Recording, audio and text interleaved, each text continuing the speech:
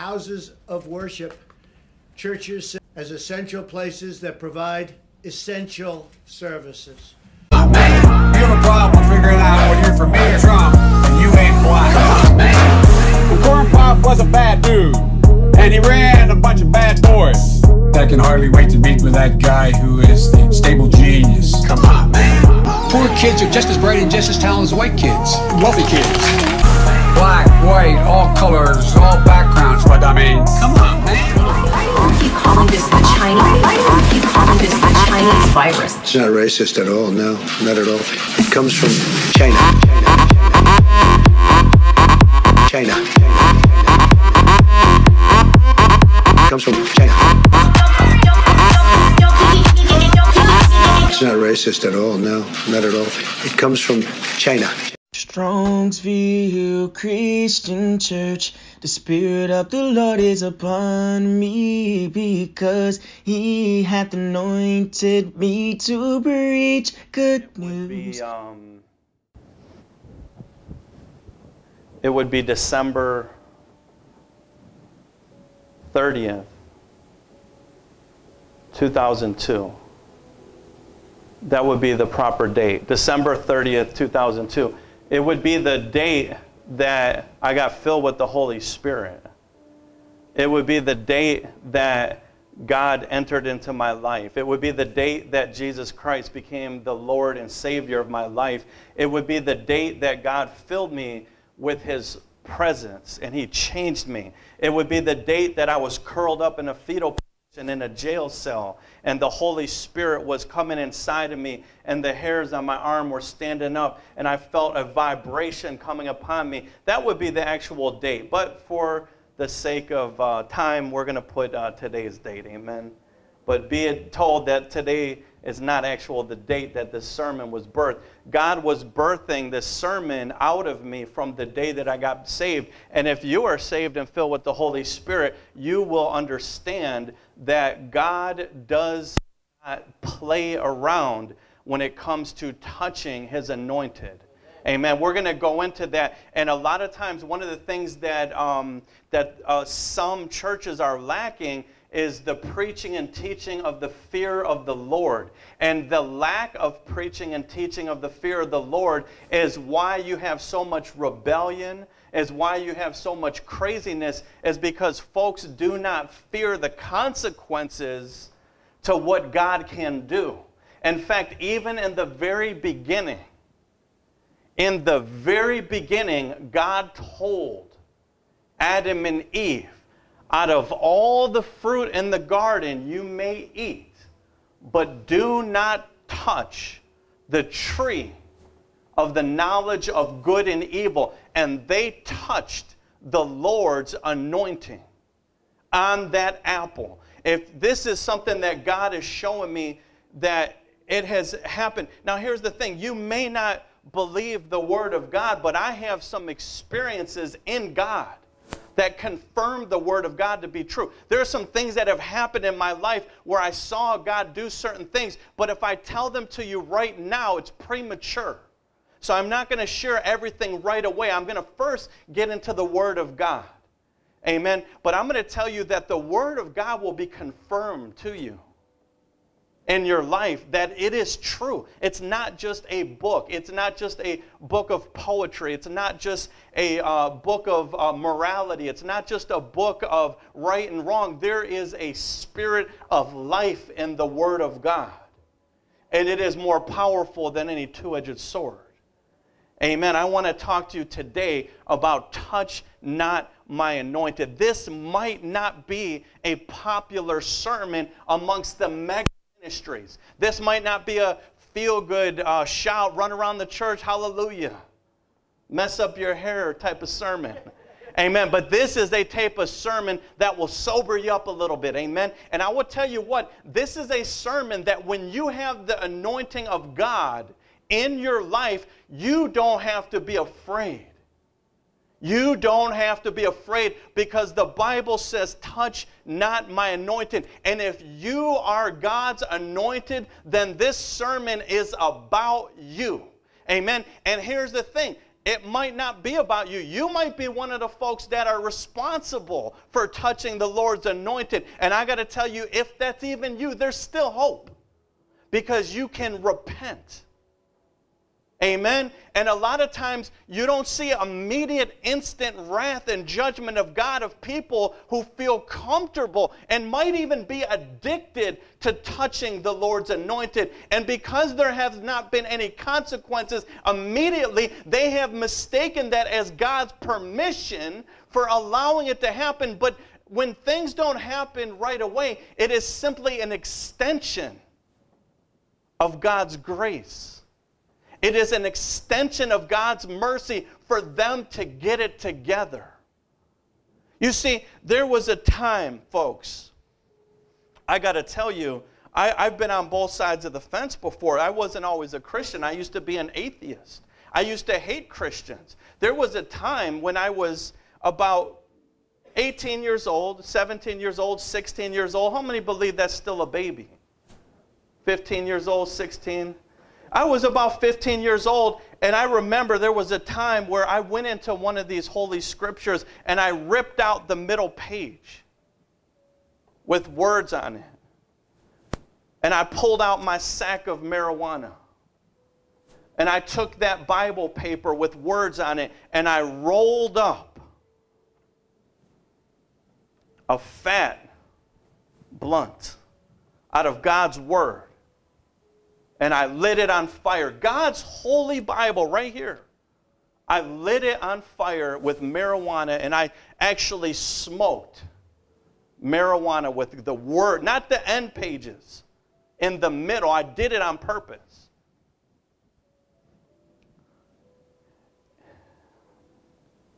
Do you know God could have struck me dead right there?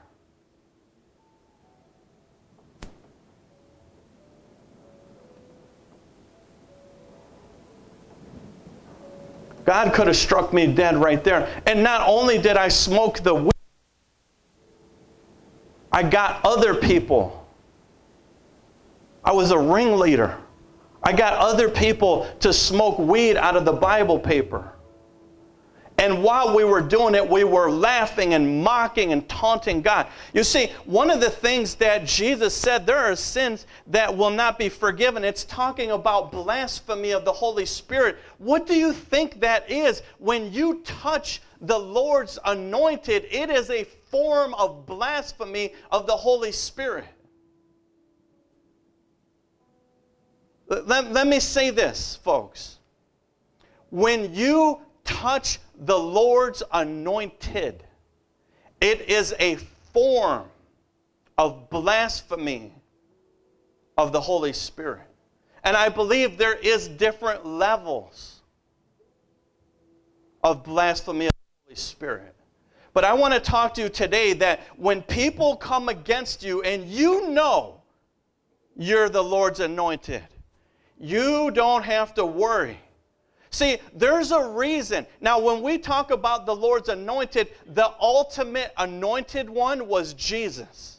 Amen? Jesus was the ultimate anointed. But God does not stop at Jesus. He stops with His church. Do you see that? When the devil puts his hands on God's people, there is consequences. It might not happen right away. You see, God should have. Now, let me be honest. If I was God and I was looking down on heaven and I saw me getting other people to smoke weed out of the Bible paper and mocking, if I saw that, I would have struck me dead right there. I would. I'm just being honest with you. I would have checked myself out. Maybe God had a little bit of mercy because of my childhood. I can't figure it out. See, sometimes God's mercy, His grace, and His love goes beyond our comprehension. But just because it goes beyond our comprehension does not mean that He totally excludes all consequences.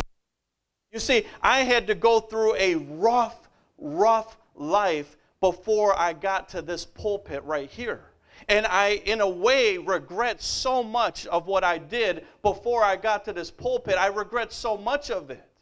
but I had to go through so much pain and suffering, in and out of excruciating pain, excruciating failure, and I was under the judgment of God, and I did not know it. And before I get in the message, there are some folks that they can hear this sermon over and over and over, and they still get it. They still will not connect. The problems that they have in their life is that are immediate consequences of them touching you. And they will still never get it. They won't see the connection. They will say it was a coincidence that these bad things are happening in their life, and they won't connect the dots that they're putting their hands on you. They won't make the connection. It could be so obvious. You see, let me tell you about Jesus. Why do you think when Jesus, he was up on this cross, he had a crown of thorns being squished on his head where blood was dripping down. There were nails were pierced through his arms and his legs, and they pierced him in the side. And why is it that even in his pain, he cried out to his Father in heaven? He said, Father, forgive them, for they know not what they do. Jesus knew so much that you are not to touch the Lord's anointed that he was begging. He was pleading. He was trying to rebuke the devourer for our sake. He was asking God to have mercy. There is not a soul that will touch the Lord's anointed and get away with it. Now, doesn't mean that there's instant reaction. Sometimes there's a delay. I want to talk to you today about touch not my anointed. I don't care what side of the fence you are. I don't care if you're demon-possessed, unsaved, you can repent and get right. I don't care if you're full of the Holy Spirit and you're anointed and people are constantly touching you. God will deal with them. He will deal with them. The Bible says in Psalms 105:15, it says, saying, touch not mine anointed, and do my prophets no harm. We say it, we preach it, we know it. This ain't nothing that we haven't heard before, but what does it mean? What does it mean to touch his anointed? Is God talking about touching someone physically? Do we have to take it that level? How extreme does God care about people touching his anointed? Is it a bullet? Is it physical assault? Does it stop with words? Does it even pertain to the intentions of the heart? Does it pertain to entertaining thoughts against the Lord's anointed? How serious was God when he wrote this warning for mankind when he said, saying, touch not mine anointed, and do my prophets no harm? And what is God's biblical definition of who is God's anointed? And what is his definition of touch? You see, Judas touched the Lord's anointed with a kiss. Sometimes the Lord's anointed are being touched and it looks like they're not. Judas came up to Jesus Christ and he kissed him. Does that constitute touching the Lord's anointed? That means that people can kiss you. And for everyone else, for the rest of the world, it can look like they love you, but their heart is far from me, Jesus said.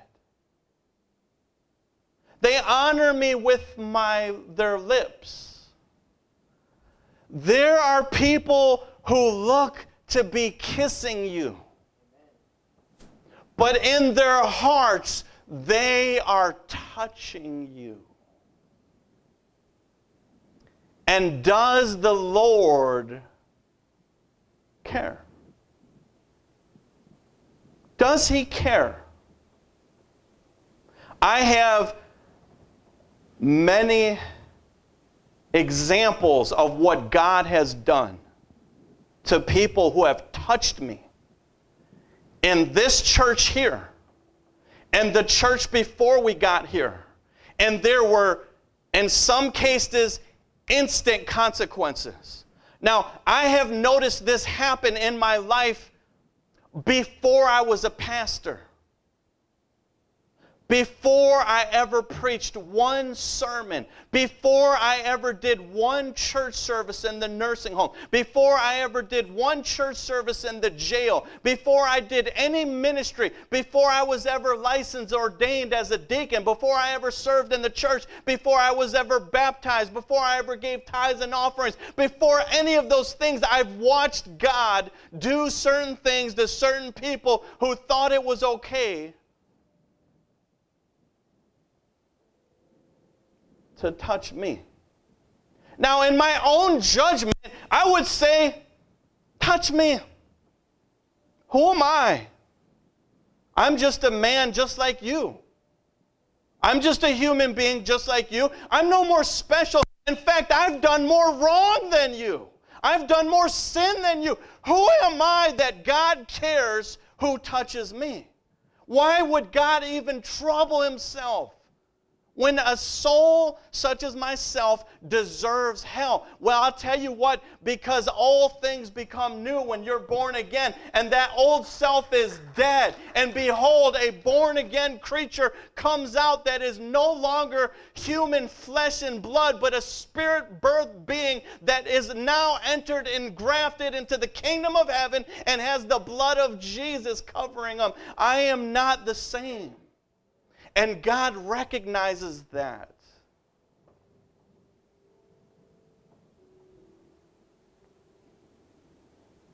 Touch not my anointed and do my prophets no harm. Folks, I don't want to overcomplicate the message, but just for a little bit of clarity to make sure that there's no confusion, because the devil operates confusion. For clarity's sake, the Bible says that the definition of anointed, we're talking about touch not the Lord's anointed.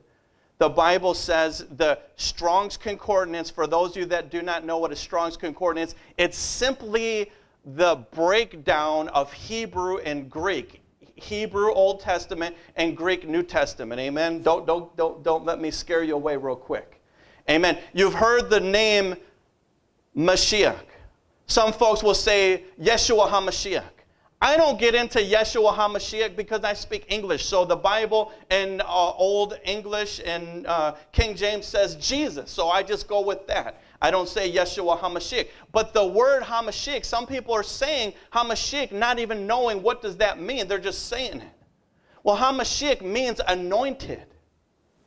And was Jesus the only anointed one that God is concerned about? Well, let's look at the intention of the scripture. It says anointed in the Strong's Concordance, it means Mashiach. It usually a consecrated person as a king, a priest, or a saint. Specifically the Messiah, the anointed one, but it also is in the category of a saint. If you are a saint of the Most High God, then you are in that protection, a hedge of protection, if you will. The devil tried to touch Job, but Job said, I cannot touch him because you have a hedge of protection around him. But if you let me touch him, he'll curse you and die. So I got to tell you that if God is going to allow you to get touched, it only is because he has a blessing for that touching. The devil can't, see, the devil actually invoked a blessing upon Job by touching him. See, God knew that the devil was going to touch him, but he blessed double of what he had after he touched him. The Bible literally says that he was already blessed before the devil touched him. But he let the devil take everything and allowed him to touch him, and it gave him a double for your trouble. You see, every time that someone has touched me and caused me pain and caused me stress and brought me down to my knees in tears as a pastor, before a pastor, every time that has happened, God has given me a blessing.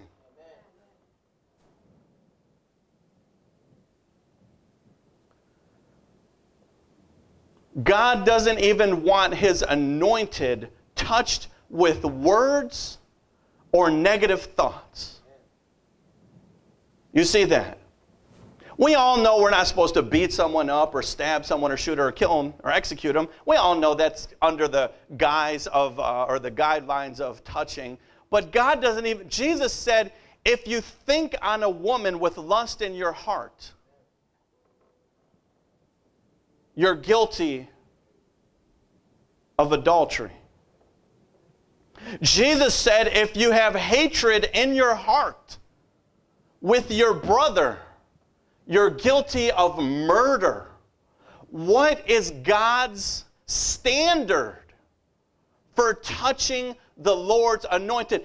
Do you know, do you recognize, do you believe that God can hold someone accountable for having negative thoughts about you?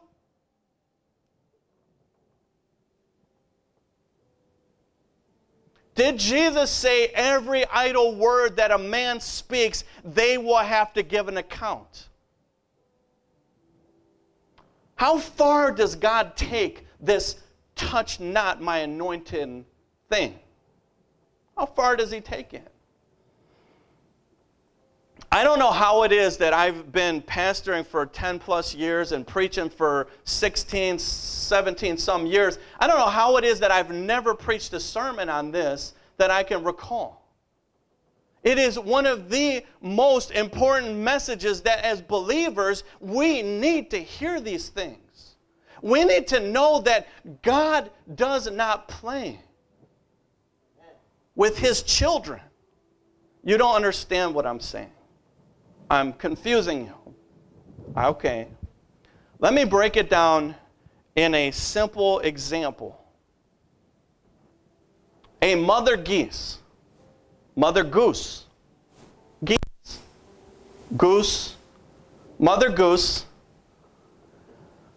has some children. Okay? She lays down her eggs. She won't even let you come near her children.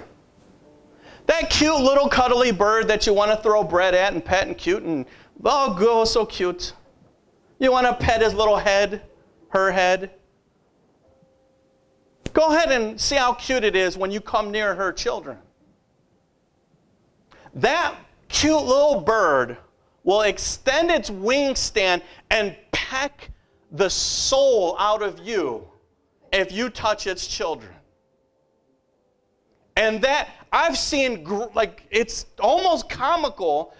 And a lot of times, does it matter if that person knows that there's children there? Does the mom sit down and have an interview with the person? Well, did you know I'm here to, it don't care. See, a lot of times, have you ever heard of bear maulings? Yeah, a lot of times those bear maulings take place because they're protecting the cubs. That mama bear don't know or care if you know that there are cubs in the air and they're just protect. It don't care. It's not going to sit down and have coffee with you and interview. See, that is nature. Nature does not let you touch their children. We are God's children. How much more does a heavenly Father not want people to touch God's anointed? God doesn't even want his anointed touched with words or negative thoughts. I'm going to get into the point where I start giving some examples of things that you can call luck, you can call coincidence, you can say whatever you want. I'm just going to tell you what happened and let you make your own conclusion. The Bible says in Isaiah 54:17, it says, "No weapon that is formed against thee shall prosper, and every tongue." You see, in order for a tongue to rise up against you, a tongue is only activated by the thoughts. And often thoughts are only activated by what's in the heart. That's why the Bible talks about the intentions of the heart. So even when folks have thoughts about you, they are in dangerous ground. You can let all the people you want talk about me all you want. And I'll sit back, I'll forgive, I'll pray, and I'll ask God to spare them. But I'm going to be honest with you, sometimes I feel like, was it Jonah that sat on the top of the hill waiting for the hellfire and brimstone to burn them down to pieces? Why? And the reason why I think that way, because I've watched God punish people in front of me. I forgave them. I didn't take it personal. I've watched certain things happen, and I want to go into some examples, but first I have to share the Word of God before I do that. It says, "No weapon that is formed against thee shall prosper, and every tongue that rise against thee in judgment thou shalt condemn. This is the heritage." Do you understand, when you are a child of God, you receive a heritage? When you're born into a rich family, you are a child. You didn't even lift up a finger. You didn't do anything to earn those degrees. You didn't go to work every day. You didn't pay the bills. You didn't pay the mortgage. But even if you're a child born into a rich family, just by having to be born in that household, you receive certain heritage. You see, this is a heritage that we receive as Christians. It says, "No weapon that is formed against thee shall prosper, and every tongue that rise against thee in judgment thou shalt condemn. This is the heritage of the servants of the Lord, and their righteousness is of me, saith the Lord." There was a time where our church was a newer church, and we were around for maybe 3, 4, 5 years, and we were in a small storefront church in Cleveland on the west side on Pearl Road. It was called Old Brooklyn Christian Church. Before it was called Old Brooklyn Christian Church, it was even called Number 7 Ministries. And God told me to change that name into Old Brooklyn Christian Church. And then we moved to Strongsville, and we weren't going to go with Old Brooklyn in Strongsville because that would cause confusion. So we changed the name, but at the time we first started, we were called Number 7 Ministries. And it was just a small field group. And when we started, for some reason, there were other churches around our church. In fact, one that was right across the street. They were antagonized by our storefront church. Now, here we are. I didn't even want to be a pastor. I didn't even want to do what we're doing. I'm only doing what God called me to do and what He anointed me to do. And so here we are, we're having church services, and one day, this guy from this Presbyterian church, and I'm not making this point to attack any specific religion, I'm just giving details. And so this Presbyterian church that literally has been around for over 100 years. It has been around, active, and prospering for 100 years. They have a meeting, a board meeting against our small storefront church. And they start to make plans with the owner of Bush Funeral, which is right next door. And they start talking to the owner of Bush Funeral, and they start conspiring against our small storefront church. They're having a meeting. Now, how is it that I would get wind of this? It's interesting that when you touch the Lord's anointed, the Lord will let you find out. He'll have a birdie come by and whisper it in your ear. He'll give you a dream. So you'll be in a spot where you had no business being, and God will let you see it. Someone will come up to you and start telling you things. So literally what happened is I was actually at work, and this guy who was part of the meeting, he actually busted out of the middle of the board meeting, ran down the stairs, ran across the street, went into my office, and he came in crying. And the weird thing is I didn't even know this person. I literally didn't know him. And he introduced himself, and he's crying, and he said, Pastor, they're having a meeting about your church right now to close down your church. They want to wipe out the entire building and use it for their parking. He said that they're bothered by your church being here. And he said, I spoke up and defended you and said that they were wrong for talking about you, and they were wrong for wanting to destroy your church. This church was there for over 100 years. Shortly after that meeting, our church stayed alive. No, we're not a mega ministry. We're not like thousands and thousands of people, but we're alive.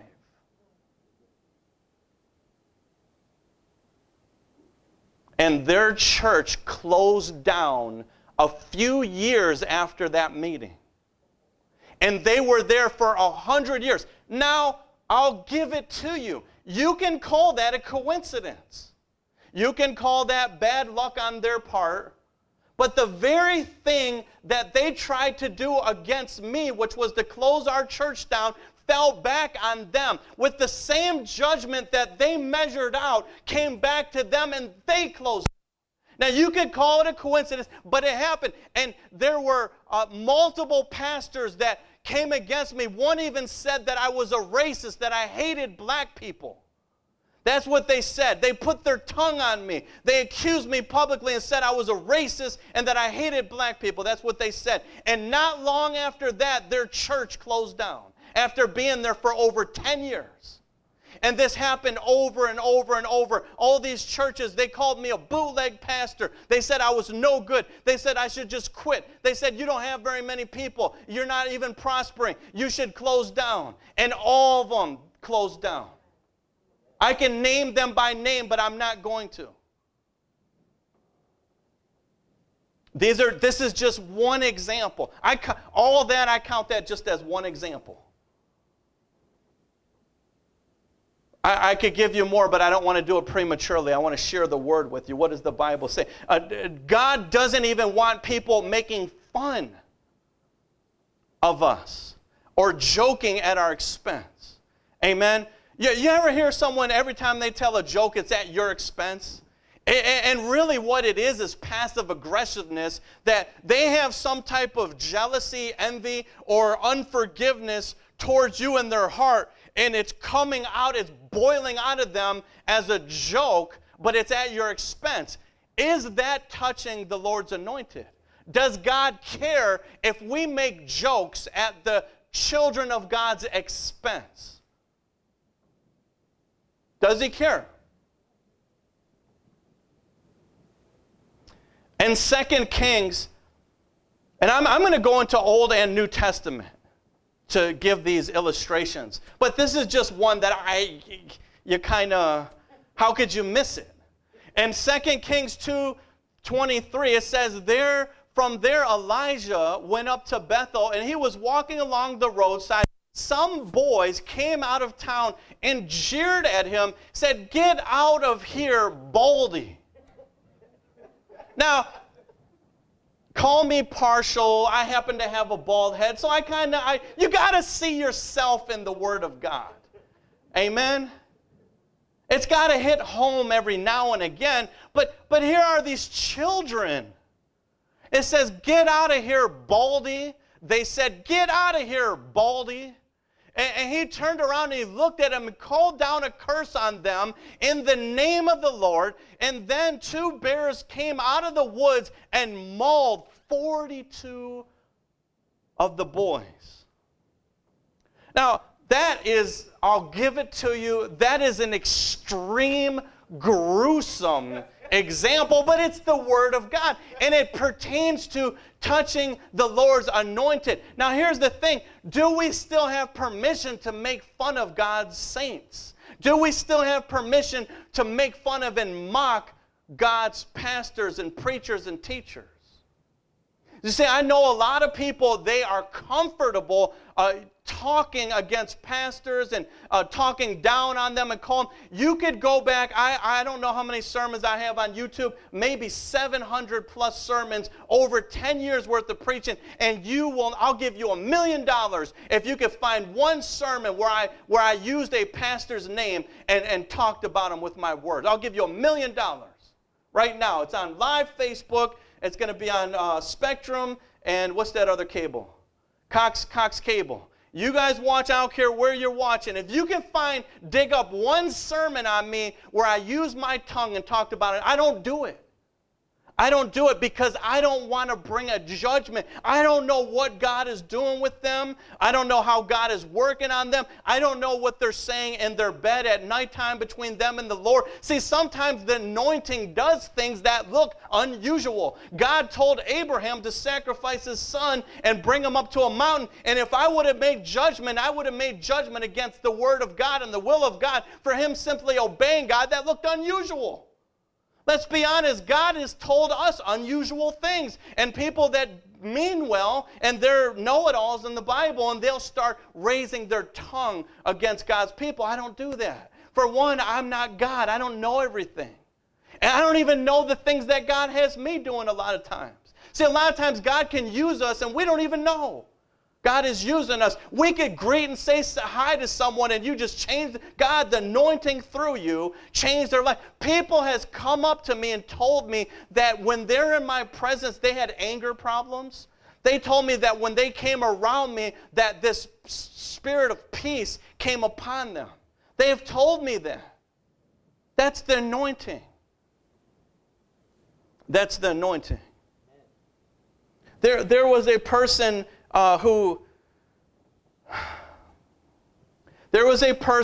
who used to come to our old church, and they felt comfortable yelling at me over the phone, and they did it in front of Deacon Frederick. They did it in front of Elder Glenn. They did it in front of Brother Chuck back there. They did it in front of my wife. And they were screaming at me over the phone. They were disrespecting me, telling me that I was a bootleg pastor. They were so hard against me on that phone call that my wife literally was crying over it. During the phone call, she was crying.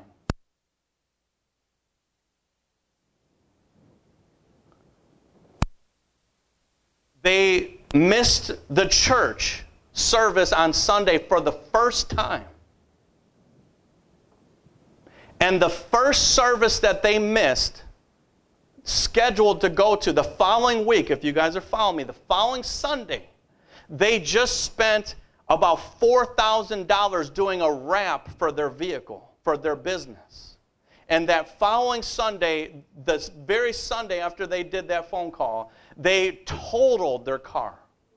Totally totaled their car. And it happened on a Sunday that they missed our church service. And then shortly after that, they got divorced. And even then, they could not make a connection between touching the Lord's anointed. They were oblivious to it. I don't know what's going through their mind. There are some folks that their whole life could be wrecked as a result from touching you. And folks, when we are a saint, the Bible says the anointing is a saint. You don't have to be a pastor. I got stories I want to give you that happened way before I was a pastor. This anointed thing has nothing at all to do with your title, your position, your popularity. Look, God can anoint a homeless man and rain down judgment if that homeless man repents. You see? See, the nice thing about God is God has given everyone access to the kingdom of heaven if they would repent and go to Jesus. God even said, I'm no respecter of persons, but he's a respecter of his children.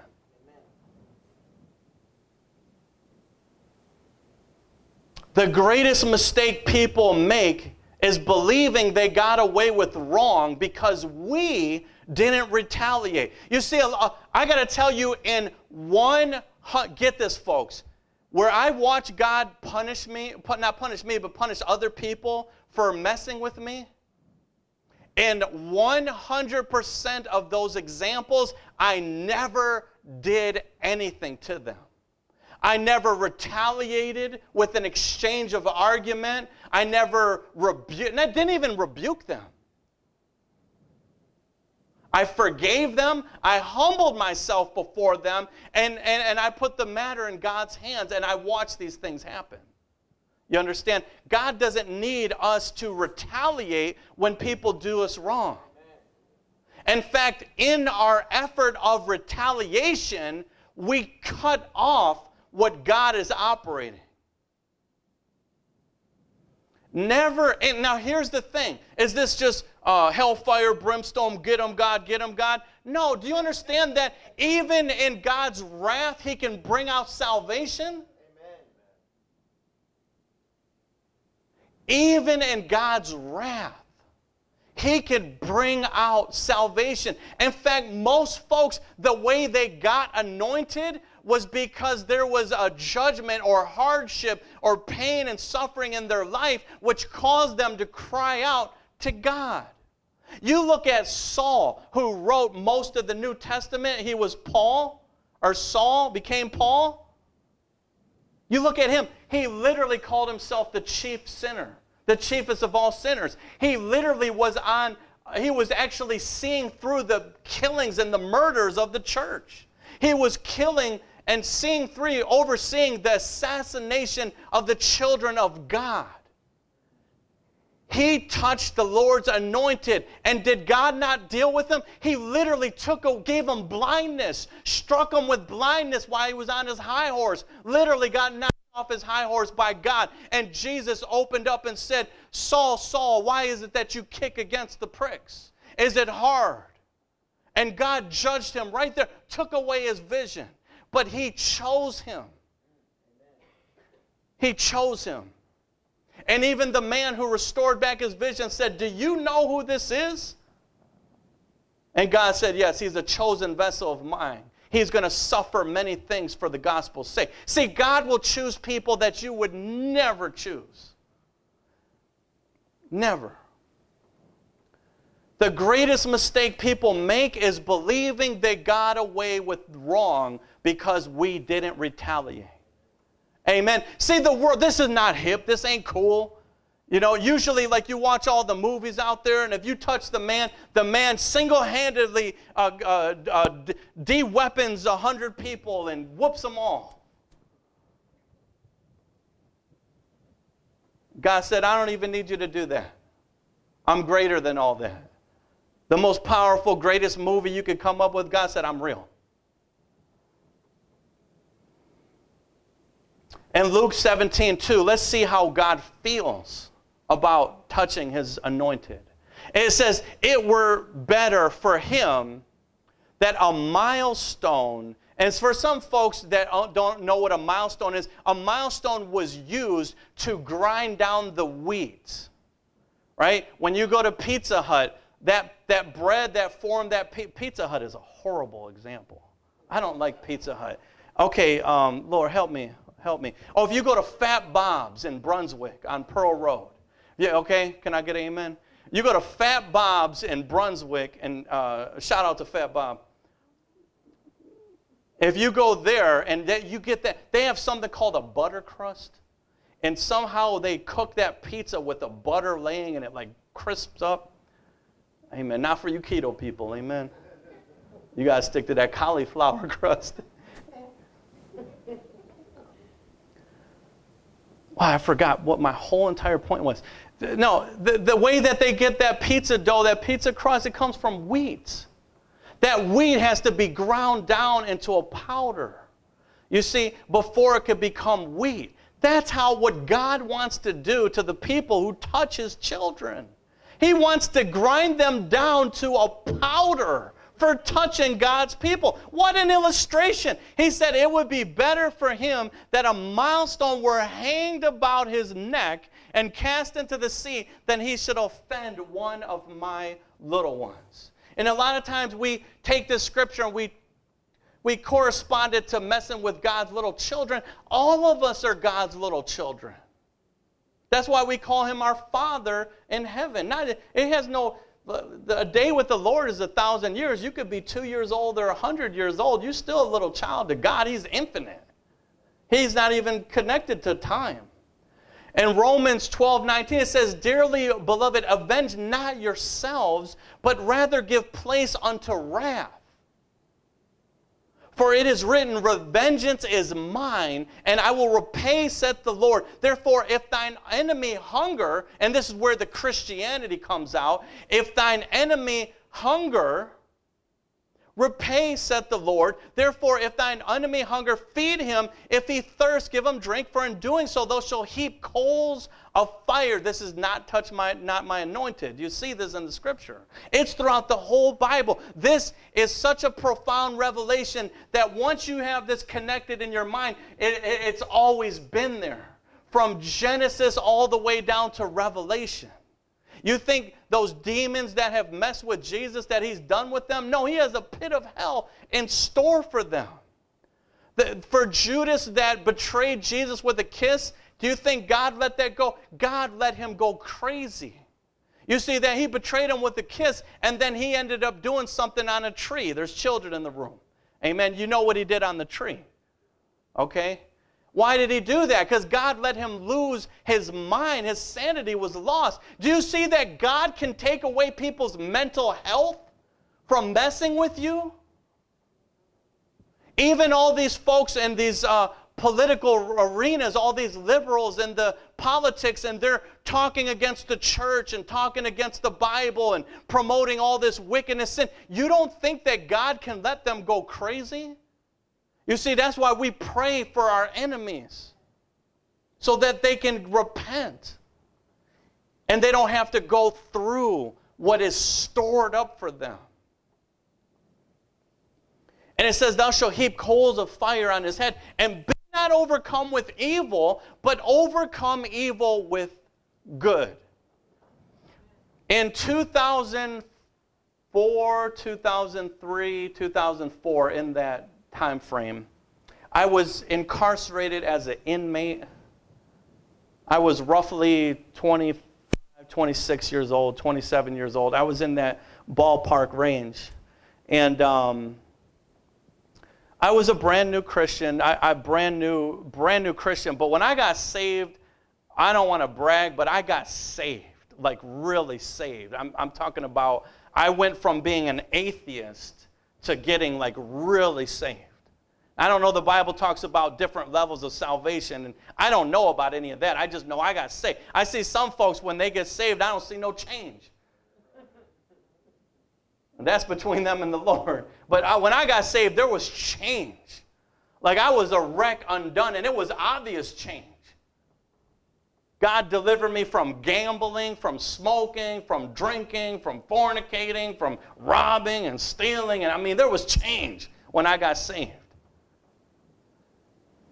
And so here I was, a brand new baby, fresh Christian. And I was standing in Belmont Prison. And in prison, they have something called the commissary, which means that there's a certain scheduled day for all the inmates where they can get money on their books, finances, to be able to fund some of their prison stay. So you can buy candy bars, you could buy linen, you can buy soap, toothpaste, laundry, radios, headphones, you can buy soup, pizzas. There's a lot of stuff you could buy. And so here I was, a brand new baby Christian. I never did nothing for the Lord. All I did is I cried out and asked him to save me, and he filled me with the Holy Spirit with the evidence of speaking in tongues. That's what happened to me. And I didn't do anything for the Lord. I never served him. I never did any special preaching, no teaching, nothing that would be special. But I was still God's anointed.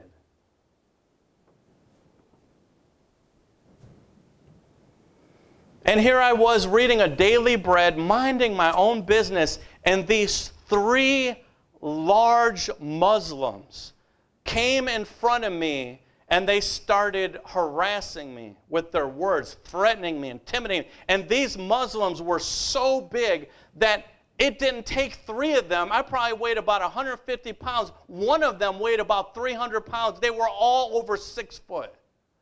There would have been nothing I could have done to fight even one of them, let alone 3 of them. They were monsters. I'm talking monsters, like 3 Goliaths.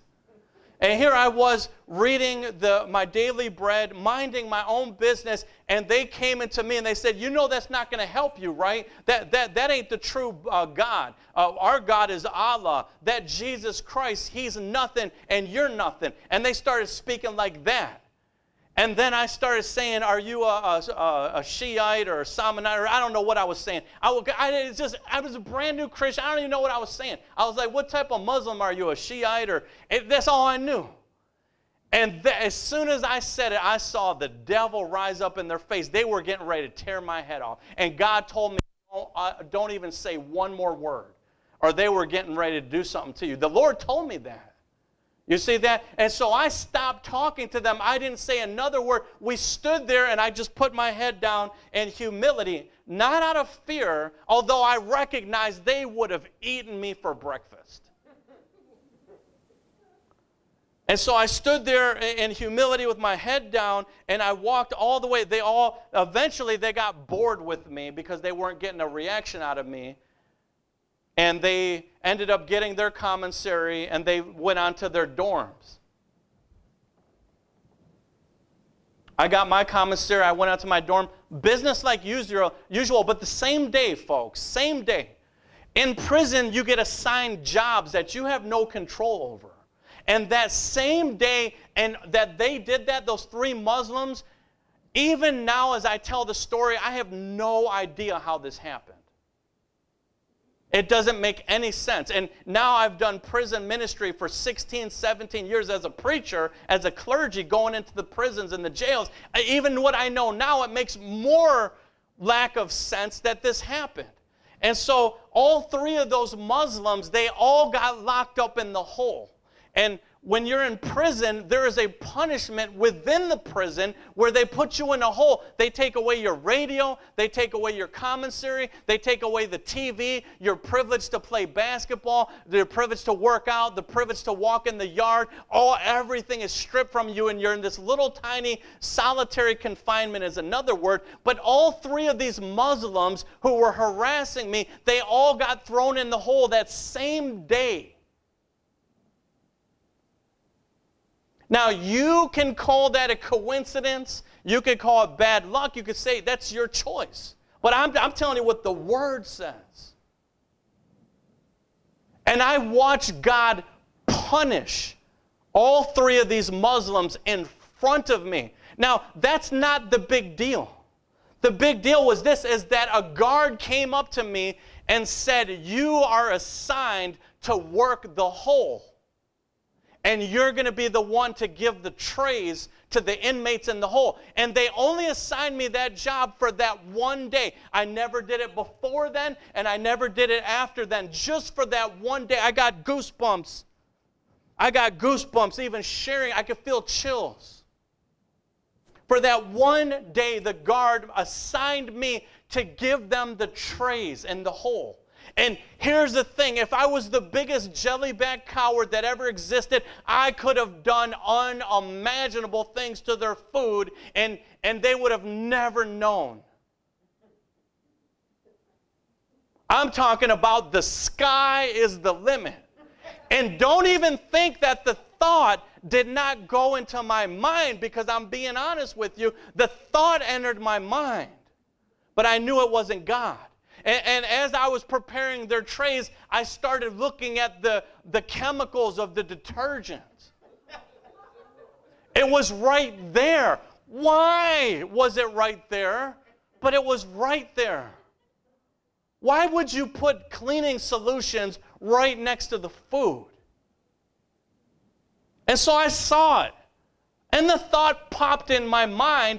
And then I heard the Lord say, don't touch their food. And I want you to look, every Muslim, all three of them, I want you to hand them their tray, and I want you to bless them. And I want you to encourage them and tell them that this is just a short moment. And so what I did is, these folks were, I'm talking about monsters. And they were extremely violent. They attacked other Christians after this event. Okay? Multiple times. And so I took their tray, and God told me exactly what to say to them. He said, I want you to look every Muslim in the eye, the three of them that threatened you. And I want you to encourage them. And so I did. I took the tray, and I said, look, here's your food. And I made a couple jokes, made all three of them laugh. And I joked about the food. And I said, look, I said, be encouraged. This is just a temporary situation. You're going to be out of here soon. And I handed each one the tray, and I said the exact same thing to all three of them. And they recognized that I was the Lord's anointed. Don't even read the Bible, not even saved, not even filled with the Holy Spirit. Do you know that demons recognize who's anointed and who's not? Sometimes people are so out of touch with God that they will touch the Lord's anointed, and even demons don't even do that. Demons said, Paul, I know, Jesus, I know, but who are you? They came to Jesus and said, have you come to torment me before the time? They didn't give all the back attack and touch the Lord's anointed. They know better. But people, whew, and three of these Muslims, I'm telling you, they came out of the hole. And one of them came up to me and they said, do you know that you remind me of Gary Coley? And I can see you go into all the prisons just like Gary Coley did. Now, some of you don't know who Gary Coley was. Gary Coley was the first person to ever preach the gospel to me when I was 15 years old. And he has just recently died this year. And I will be going to his funeral this coming up Thursday, Lord willing. But the Muslims said, you remind me of Gary Coley, and I can see you doing prison ministry. At that time, I wasn't even thinking about doing prison ministry. But God can even make your enemies be at peace with you. God can even use your enemies to speak a confirmation to you. And that one Muslim said, I'm going to tell you what. He said, I'm going to be your personal bodyguard for the rest of your stay in this prison. And if anybody touches you, they're going to have to go through me and all of my crew.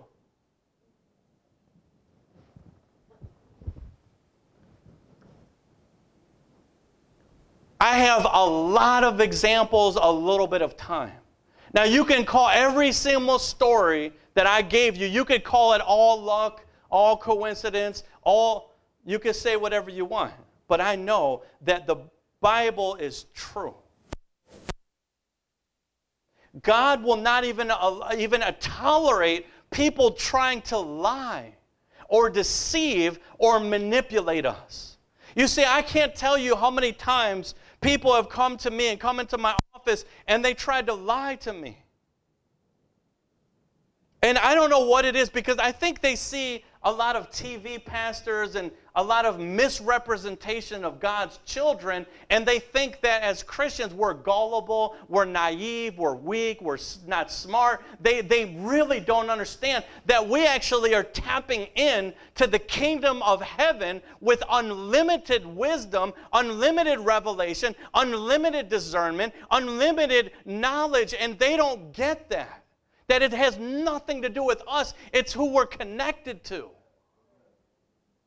And God, He doesn't even want people to lie to us. There was a guy that I was at work, and he walked in, and he tried to tell me a story. Immediately, instantly, God told me he was lying. And he dressed normal, looked presentable. And he came into my office, and God told me he was on heroin. And he went into this whole huge story and about why he needed money. And he went into this whole speech, and God told me to tell him that you know that he's lying.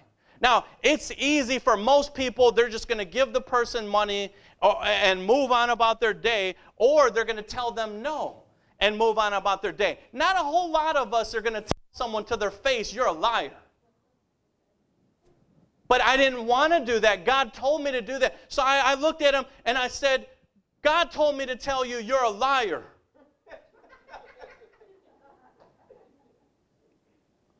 And you know what he did? He flipped out. He started throwing stuff around at work. This is in Old Brooklyn, folks.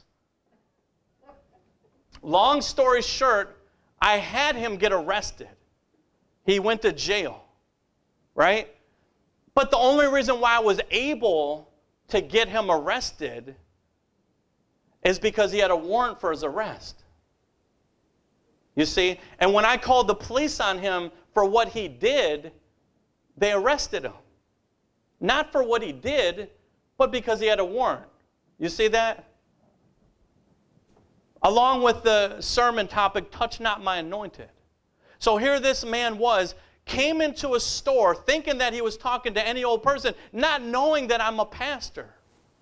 Later he found out I was a pastor. This same heroin addict, he got out of jail, ran to our optical, talked to my wife and said, where is that pastor? He is a man of God. He knew that I was lying to him and he did not believe my lie. I know he is a real Christian and a real man of God. And finally, this same heroin addict, he said that because he got me arrested, it actually delivered me from heroin, and I've been clean and sober ever since then. And when he saw me, he ran into the optical and he hugged me.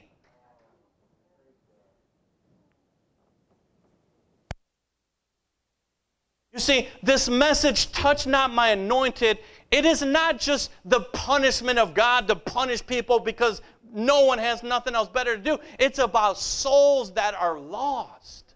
And when they touch God's anointed, they're opening the kingdom of hell. When they touch the Lord's anointed, they are actually tapping in to the pits of hell.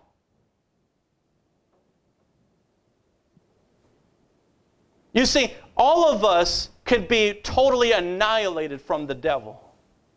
All of us. We could be wiped totally out. The devil can take our job. The Bible says that he comes what? To play around? It says he comes to kill, steal, and destroy. You see, if the anointing of God was not a hedge of protection around us, the devil can wipe out the very shoes you have on your feet. God will not even tolerate. If you know someone that is talking against a pastor, your pastor or any pastor, you need to pray for that individual. But I'll tell you what, you can't stop other people from touching the Lord's anointed, but do not participate. You don't want that. You don't want what's connected to that.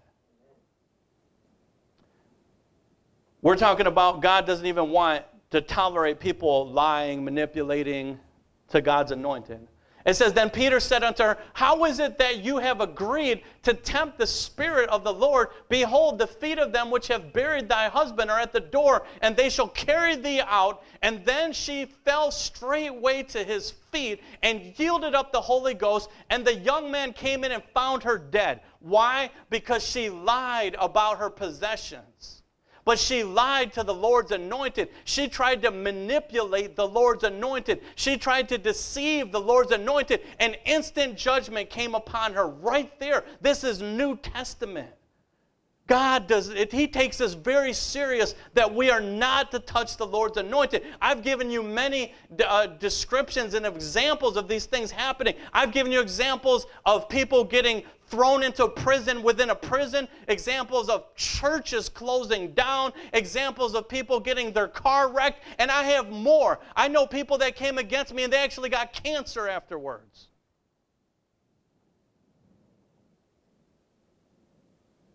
And again, I don't understand. I'm not worth it in my own eyes. I'm nothing in my own eyes, but in God's eyes,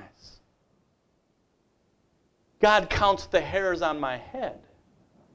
No pun intended.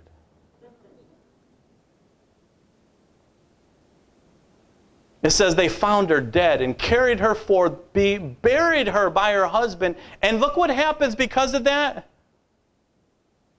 The great fear came upon all the church and upon as many as heard these things. And I'm concerned that the church is losing its fear.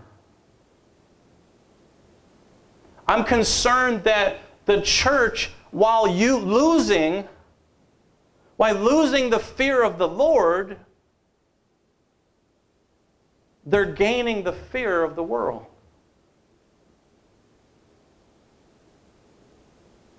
Do you see that? When you lose the fear of God, you gain the fear of the world. And that's not a fear you want.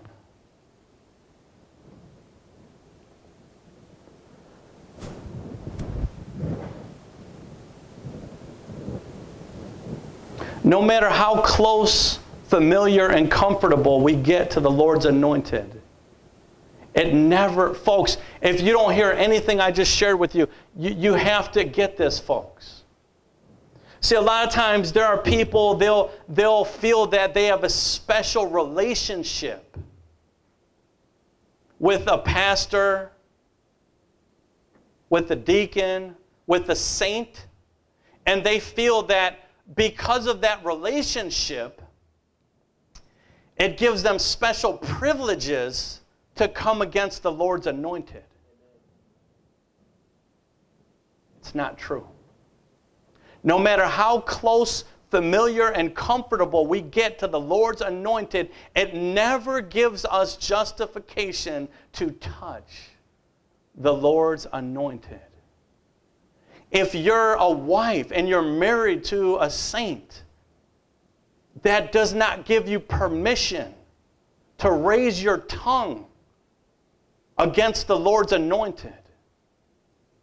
If there is anything that has happened in your life, see, a lot of times we will blame the rest of the world, but we will never take accountability for our own words. We'll never take responsibility for our own words. God doesn't want us to do that. And if we've done that, all we have to do is repent and stop. And invoke the mercy of God. In Samuel 6:6, it says, when they came to the threshing floor, and Nacon and Uzzah reached out and took hold of the ark of God, because the oxen stumbled and the Lord's anger burned against Uzzah because of the irreverence. Do you see that? Do you know anyone that's doing irreverent acts towards God? Or towards God's people? Or towards the Word of God? Or towards the church? It didn't matter his position. And look what happens. It's interesting what happens. So basically, the oxen were traveling with the ark of God, which is represented for the anointing of God. And they were traveling with it. And when it came time for them to go to a threshing floor, the ark moved. And all they tried to do is stabilize it. God doesn't even want you to try to touch His anointed for any reason. Any reason at all. And it says, look, it says, then David was angry because the Lord's wrath had broken out against Uzzah, and to the day that place is called Perez Uzzah. Do you see that? By them touching the ark, which is the presence of God, the judgment of God instantly fallen on them, and they died.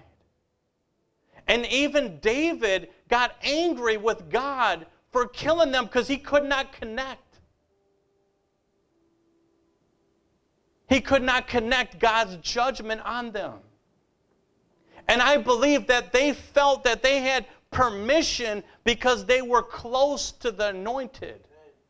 They were close. They had a certain title. They had a certain reputation. They had a certain position, even granted to them by the king. Do you know what a privilege it was to transport the Ark of the Covenant? That was a once-in-a-lifetime opportunity to transport to be aiding.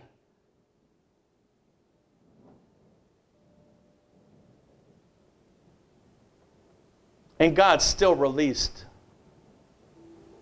what he released. It says they died there beside the ark of God.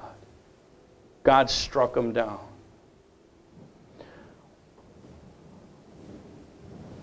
You see, I appreciate that this message could be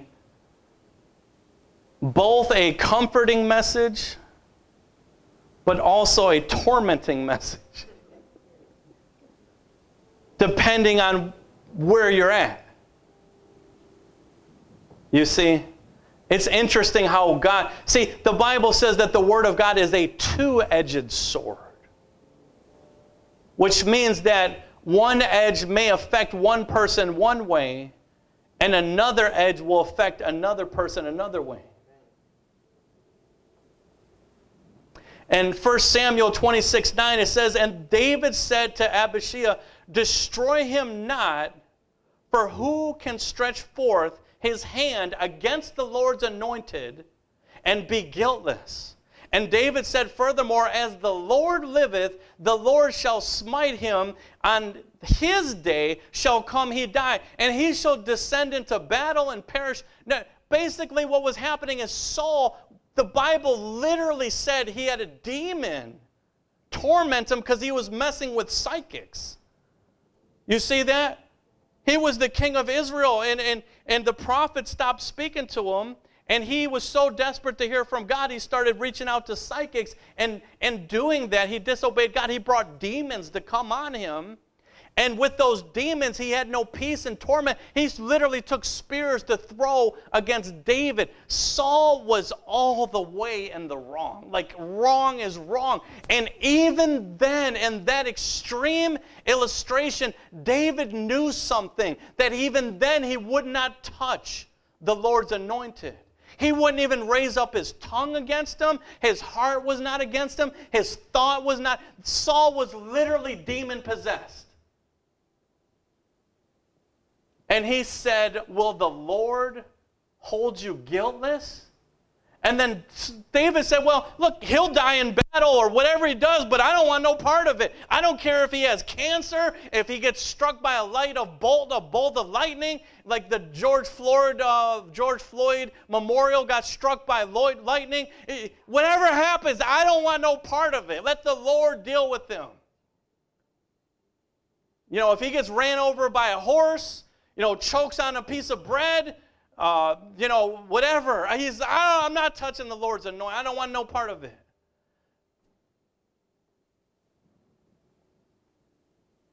Folks, if you've been guilty of touching the Lord's anointed, you have to repent. You have to ask the Lord to forgive you. And the Bible says he's faithful and just to forgive you and cleanse you of all unrighteousness. If there is anything at all that is happening in a way that you are not happy, if there's anything at all that happened in your life that is not good, you have to ask yourself, have you ever thought against the Lord's anointed? Have you ever spoke against the Lord's anointed? Have you ever joked against the Lord's anointed? Because you could bring a curse upon yourself regardless of your title, regardless of the relationship. You have to repent now before it's too late. And God is waiting at the door. Waiting. Lord, forgive me for touching the Lord's anointed. Now here's the thing, I give you a bunch of illustrations, but if you hang out with me for a week, man, you'll think so low of me. Man, who is this undereducated, Ebonic ghetto pastor with, just, he can't even spell right. He don't know. You'll find so much fault wrong with me. Feel so comfortable with me that you'll just start ripping off at the tongue.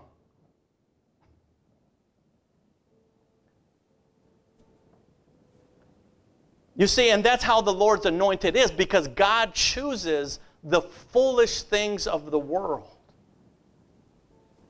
to confound the wise.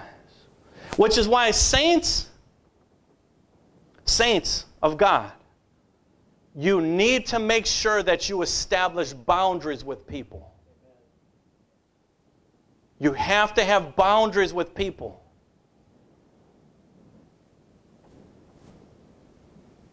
When you have children, do you not have a boundary so that they don't touch the hot stove and burn themselves? If you have pets, do you not establish boundaries so the pets don't eat things they shouldn't eat and go places they shouldn't go and hurt themselves in ways that you don't want them? So you establish boundaries.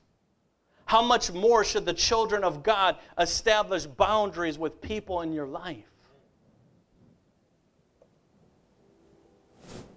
I'm almost done, folks. Almost done.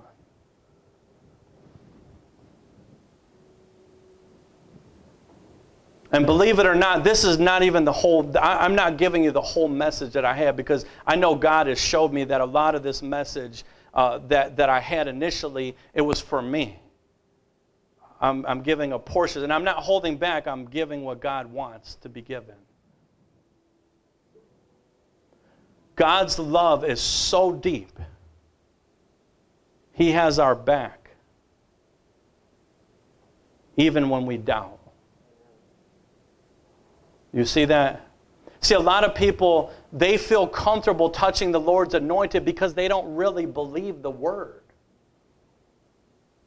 They don't know the Word. They don't have the Holy Spirit. Their eyes are still, they got scales. And they're acting as a child. But I propose this to you. If a child ignorantly runs out into traffic, are there not still consequences? If you do 35 and a 25 unknowingly, are there still not consequences? God's love is so deep. He has our back even when we doubt. In Genesis 22, it says, and Abraham said to Sarah, his wife, she is my sister. Abimelech, King Gerar, sent and took Sarah. But God came to Abimelech in a dream by night and said to him, behold, thou art but a dead man, for the woman which thou hast taken, she is a man's wife. Do you see that? Abraham was God's anointed, and he told the king that if you touch her in a dream, you are going to die. And Abraham caused the whole situation. In fact, he did it twice. Do you see that? Look, sometimes as the anointed, the saints of God, we do things we shouldn't do. We say things we shouldn't say. But there is a grace upon our life in certain circumstances that God watches over you. Just like a little child that does things that they should not do. Do you not watch over your child? Do you not care for them? Do you not protect them? God watches over us. Abraham should have never. That was the most cowardly thing Abraham could have done.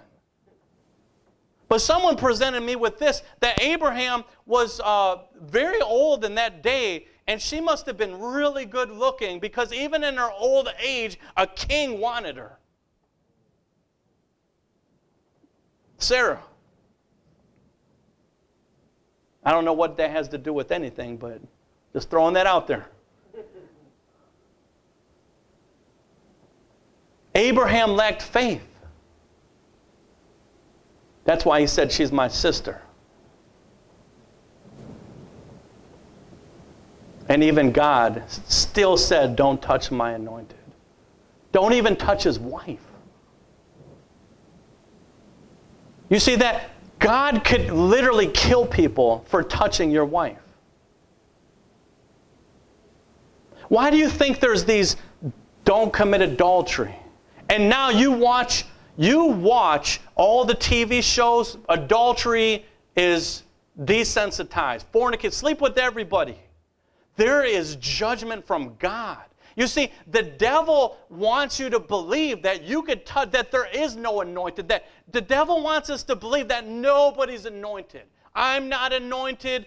I have no anointing. I'm not anointed. I'm nothing. Deacon Frederick is nothing. He's not anointed. Elder's not anointed. Sister Reba's not anointed. Nobody's anointed. Feel free. Put your hands on everyone. Put your tongue on everyone. Put your thoughts against it. Nobody's anointed. Just do whatever you want. I'm telling you, that's a dangerous mindset. And this is the mind of the world. They don't reverence God. They don't reverence the church. They don't reverence Christians. We can't do that. That's why this message is a plea. I'm not trying to attack anybody. I'm not trying to warn anyone. I'm not trying to cause fear. I'm simply sharing the word, and I'm telling you things that I've witnessed with my own eyes. And it's for you to believe and pick whatever you want to believe. But I have to declare the word of God. Amen? Many times people attack the very person who is trying to help them and love them. Touch not my anointed. They put their hands on Jesus. Jesus was trying to help them. He literally was love, and they still touched him. Many times people attack. I can't tell you how many times I've gotten attacked by the very person that I was trying to help. I cannot tell you. But here's another trick of the devil, is because people attack you when you love them and you try to help them, to try to get you to stop helping, to try to get you to draw back, to try to deter you from the narrow road, to try to get you to slow down, to try to get you to stop loving and helping. Don't do it. Keep doing it. Many times people attack the very person who's trying to help them and love them. And Numbers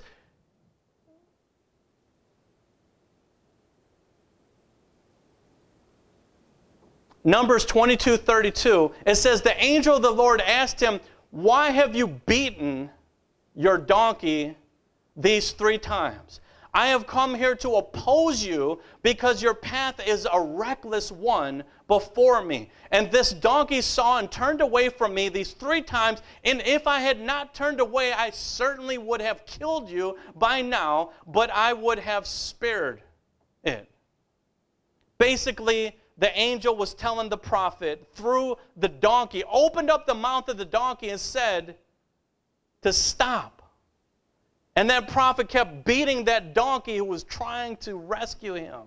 We have to make sure that we don't, God will use donkeys to try to block us from going the wrong way. And sometimes we can't be so headstrong that we're determined to go the wrong way that we beat the very people that God put in our life. Now, how do I know that a donkey was anointed? Because he talked. You don't need a theology degree for that one. God has a rod so powerful to defend us, it shatters souls. The Bible says in Psalms, and I'm closing with this here. You know, someone said to me not long ago, Pastor, your sermons are so long. And I said, well, most of our church services are under 2 hours. Most movies are over 2 hours. So you can sit in a Hollywood, ungodly, not even biblical, no Holy Spirit, no truth. You can sit and watch a movie for 2 hours. But in a church, they're, I'm melting. I'm going to die. Good. Let your flesh die so that you can get fed in your soul. Let me take you up to Pier W in Lakewood. Let me take you to Pier W in Lakewood, and the ledge, the scenery, it literally oversees Lake Erie. And you got a piano player. Yeah, you sit there for 2 hours with your pinky out, taking selfies. Oh, I know. I know.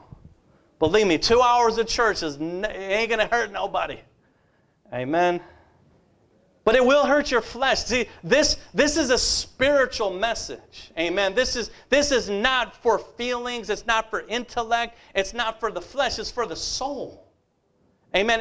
And it's powerful. Because anything I give you for your flesh is going to fade away. I could take you to Pier W. I could take you to see the movies. What is that, Black Widow that's out there? Escape Room? Yeah, Pastor knows. You can see that for 2-3 hours, and when you leave, your life has not changed at all. Your attitude got worse. You're $30 less in the pocket. But when you come to church, it changes your mind. It changes your heart, if you let it. If you let it. God has a rod so powerful. On that note, it's still my last point. I'm closing soon.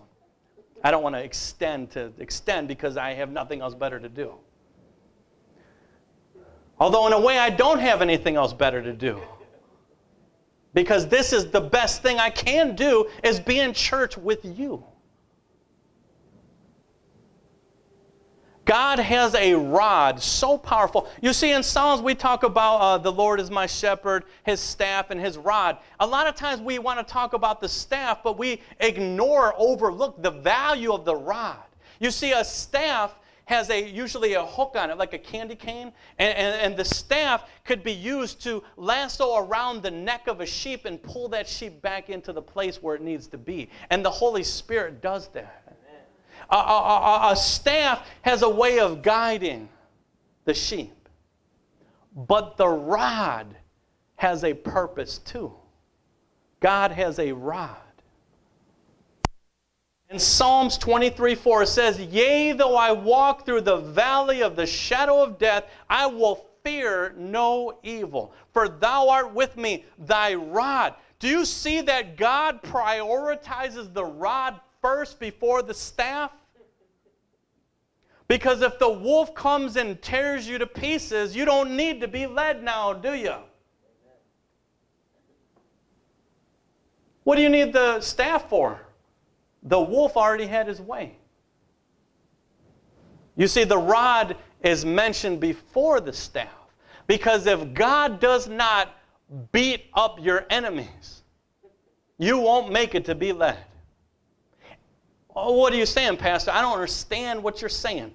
If those 3 Muslims that were surrounding me would have mauled me and took away my vocal cords and took away my ability to speak, I wouldn't be up here right now. If they would have disabled, they were so big they literally could have removed my legs like a drumstick. And I'd be up here, hopping up here. You see, I needed God's rod. I didn't need him to lead me. I didn't need him to guide me. I didn't need him to show me the way. No, I need your rod. God, where is your rod? My enemies are surrounding me to the left and to the right. God, I know you're going to lead me, but for now, break out that rod. A rod, the police used to use something called a slapjack. They don't use it anymore because it's inhumane. My uncle, who was a sergeant, retired. When he first started the force, they used the slapjack. Slapjack, you pull that thing out, you don't want to fight anymore. You get hit with the slapjack a couple times, man, you could literally knock someone out with it. And see, God has a rod like that. He can knock the devil out. It says, Proverbs 26:3, it says, "A whip for the horse, a bridle for the donkey, and a rod for the back of fools." Who's that rod for? For those that touch the Lord's anointed. You see that? So what I'm saying, folks, knowing that God has a rod, you don't have to fear God. We're not like everyone else. We have a hedge of protection around us. God takes great pleasure in blessing us in front of our enemies. That's another thing. Now, I went on all these stories of how God has done. I've watched things happen to people who have done me wrong. I went in all these stories. I've watched God bless me in front of other people. People that said, oh, you'll never amount to anything. You'll never achieve this. You'll never... God blessed them right in front of me. For one example, this is so crazy. I told you how God punished people, but I got to tell you, God has punished people in front of me, but God has blessed me in front of other people. You see, my parole officer told me, he said, you will never become a licensed optician. He told it to me. I had family members, I'm not going to say the connection, but I had family members that told me you will never get a license, you will never become a medical provider. And the Bible says, let God be true and every man a liar. And God let me get a medical license, a licensed optician, and even have our own optical. Because God is true, everyone else is a liar. My criminal record didn't stop it. My mistakes didn't stop it. God wiped that out and He moved me forward right in front of them. How in front of them do you ask? Because my parole officer's co-worker came and was one of my patients in the optical, and he sat down right in front of me, and he was on the phone with my parole officer, and I said, who are you talking to? And we started mentioning, I said, what do you do? Because in our job, we ask what people do for the glasses. It's all connected. And he told me I'm a parole officer. I said, you don't know Officer so-and-so? And he said, yeah, I'm on the phone with him right now. And I said, hand that phone over to me right now. And my patient handed me over the phone. I said, Officer so-and-so, how you doing? I got my license. I'm a licensed optician, and now I'm taking care of your co-worker.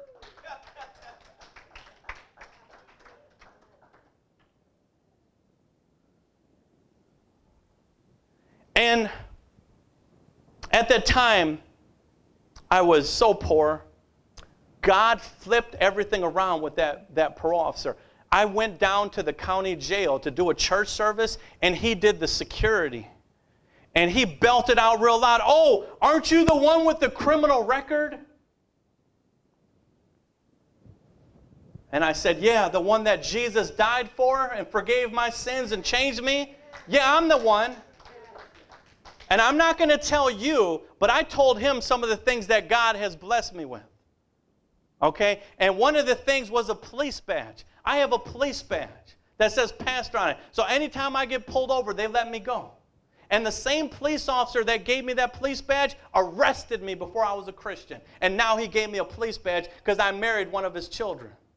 Not married, but did the ceremony. And that same parole officer got to scan the wallet and saw the badge, and he was so angry. He said, how did you get a badge? And I said, let me tell you.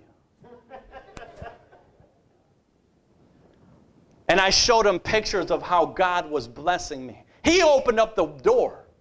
I wouldn't have went in there. So I'm making more money than that parole officer. I'm not trying to, Pastor, you bragging. No, against him. See, God will bless you in front of your enemies. Those people that come against you, God, He needs to show the world that He's real and that you're a real child of God. It builds up the faith. Do you see that? I'm nothing special, no more than anybody else, but I am the Lord's anointed.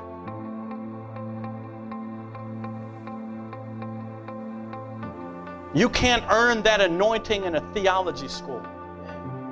You can earn a degree. The anointing comes from God. God takes great pleasure in blessing us in front of our enemies. In Psalms 23, it says, and 5, it says, thou preparest a table before me in the presence of my enemies. Why, God? Why do you want to break out a big old buffet, a spread? I'm talking fried chicken, cornbread, black-eyed peas, collard greens, sweet potato pie, apple pie, pumpkin pie, banana pie, I'm talking a spread. God wants to break out a spread in front. He wants to bless you in front of your enemies. That's an awkward thing. You see, my wife, when we go to work, she cannot eat her lunch unless she gives food to everyone else. Like, she don't even feel comfortable eating unless everyone else has food. Like, she feels guilty. God wants to bless you and give you favor in front of your enemy. Houses of worship, churches as essential places that provide essential services. Man, you have a problem figuring out whether you're for me or Trump, and you ain't black. Man, the corn pop was a bad dude, and he ran a bunch of bad boys. I can hardly wait to meet with that guy who is the stable genius. Come on, man. Poor kids are just as bright and just as talented as white kids. Wealthy kids. Black, white, all colors, all backgrounds, but I mean, come on, man. You calling this the Chinese? You calling this the Chinese virus? It's not racist at all, no, not at all. It comes from China. China. It comes from China. It's not racist at all, no, not at all. It comes from China. Strongsville Christian Church, the Spirit of the Lord is upon me, because He hath anointed me to preach good news